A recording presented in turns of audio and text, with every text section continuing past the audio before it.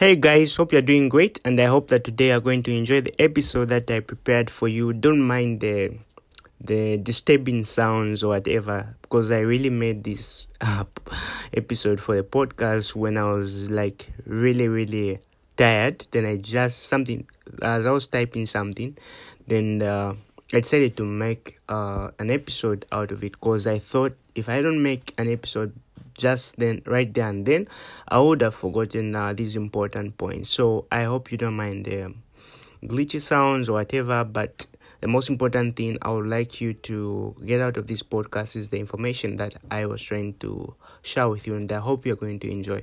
Feel free to share it with your loved ones, your family and friends, and I hope you enjoy. Thank you very much.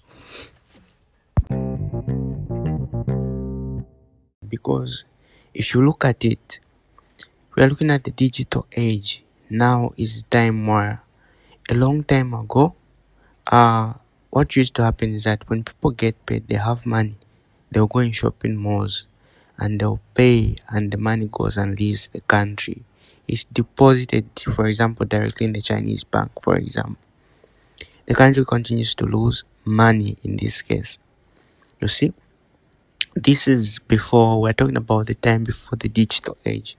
These companies had connections with their manufacturing plants. For example, China, right? They had sources with their manufacturing plants in China. So what used to happen is that these plants, which they had, or businesses or manufacturing platforms or whatever you may call them, they take the stuff there, they bring them to the country, they sell, they make profits, they send the money back.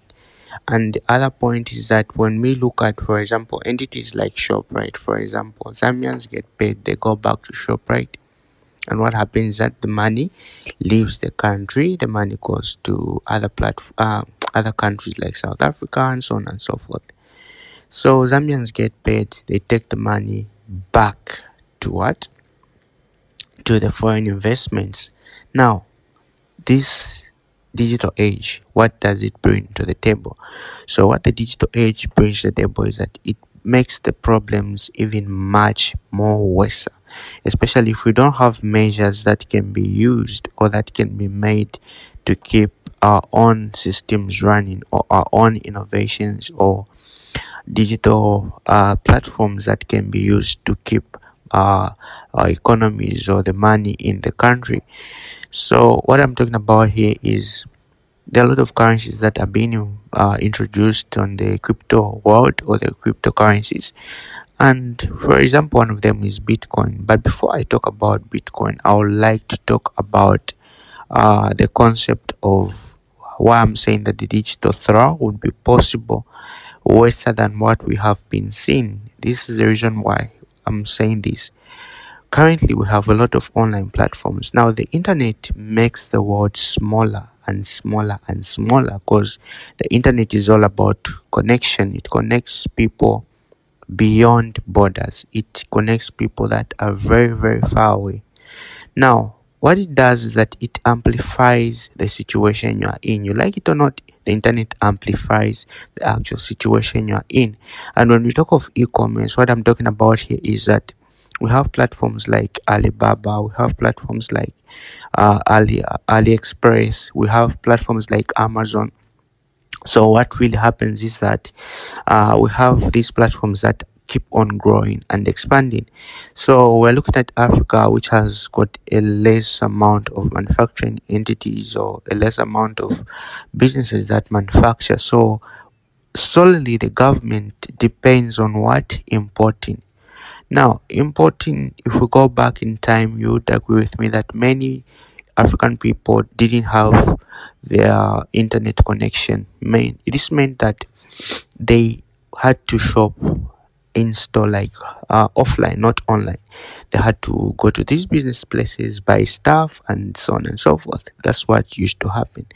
But as the world continues to go into the digital age, each and every African nowadays, even young people, are having access to the mobile phone. So what this simply does is that they're able to go on these platforms like AliExpress, where things are cheaper, or Amazon or Alibaba, where things are cheaper, because the so-called business people are traveling to where and are traveling to countries like China to order stuff and sell them back to Zambia. So, for example, what happens is that why should I go to a shop and buy something that's more expensive when I have my phone online? I can simply wait for a week or so and I can get something cheaper, more than the actual price that I'm supposed to pay for. So what happens is that you have this chain where a lot of consumers now are going to be shopping on these international platforms, meaning that the average phone seller on the street, the small medium entrepreneur on the street, will not be able to make a sale in the long term. So the money continues to leave the country, the money continues to go to these big companies such as AliExpress, and the Western entities or the Western e-commerce platforms gain much more money. This is a very serious kind of arrangement that we are supposed to really work on, because if you're a serious citizen, you're a serious worried or concerned Zambian, African, or whatsoever uh, place where you may be in, you would agree with me that this is a very, very serious it's a very serious kind of arrangement that's going to happen. And you may agree with me that if you have followed so well many Western world or improved developed countries, they have these their own platforms where they are able to educate their citizens on how to use these platforms.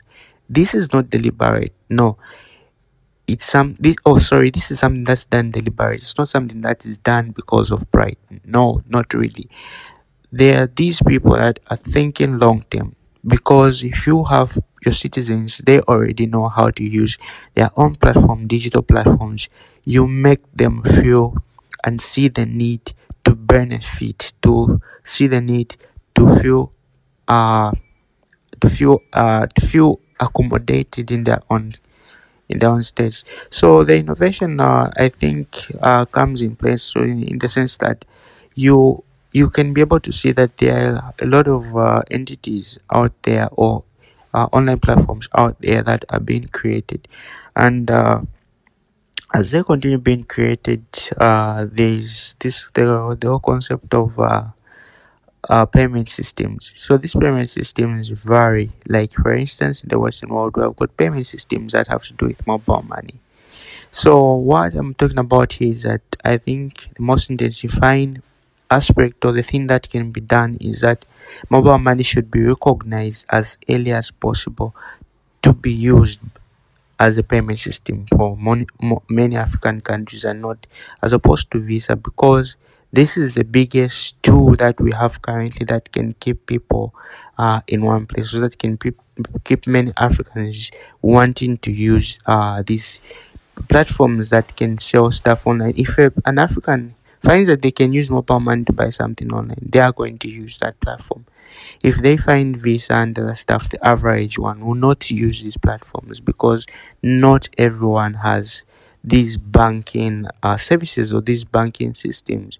So it's the biggest resource I would say we have currently at the moment. It's the biggest tool that we have at the moment, because we like it or not, if it is not utilized, people will start shopping and buying stuff online, because they'll be forced to get these Visa cards if it's not utilized. But if people see that we are utilizing mobile money in e-commerce, it simply means that we are going to have a lot of people going to be shopping and selling stuff online using mobile money. So this is what I simply mean, because many people, many African economies are going to suffer in this digital period if they don't innovate, if they don't see the importance of mobile money, because it's the biggest thing that we have. It may look small, but it's the biggest thing that we have, because it's going to help in handling transactions, handling payments, and so on and so forth. But if it is not realized,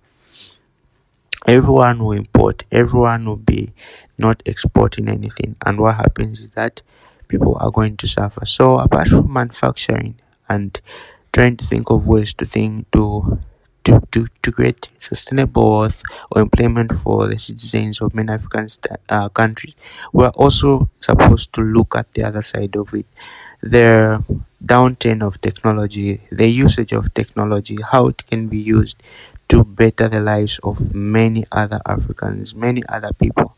This is a big thing that we are supposed to look at, because if we do not do that now, by the time we realize 50 plus percentage of the populations of many African countries will be shopping online on the foreign what platforms, and we have no platforms at all selling our produce. So this is the time I think it's not only about tourism, but we can also think of ways to promote the Africans, to promote the trades of Africans, and that's what I think can be done. Yeah, and I think it's not too late to do it, or it's not too late to innovate, but it's possible, and it's really something that we should reconsider or think about. Yeah.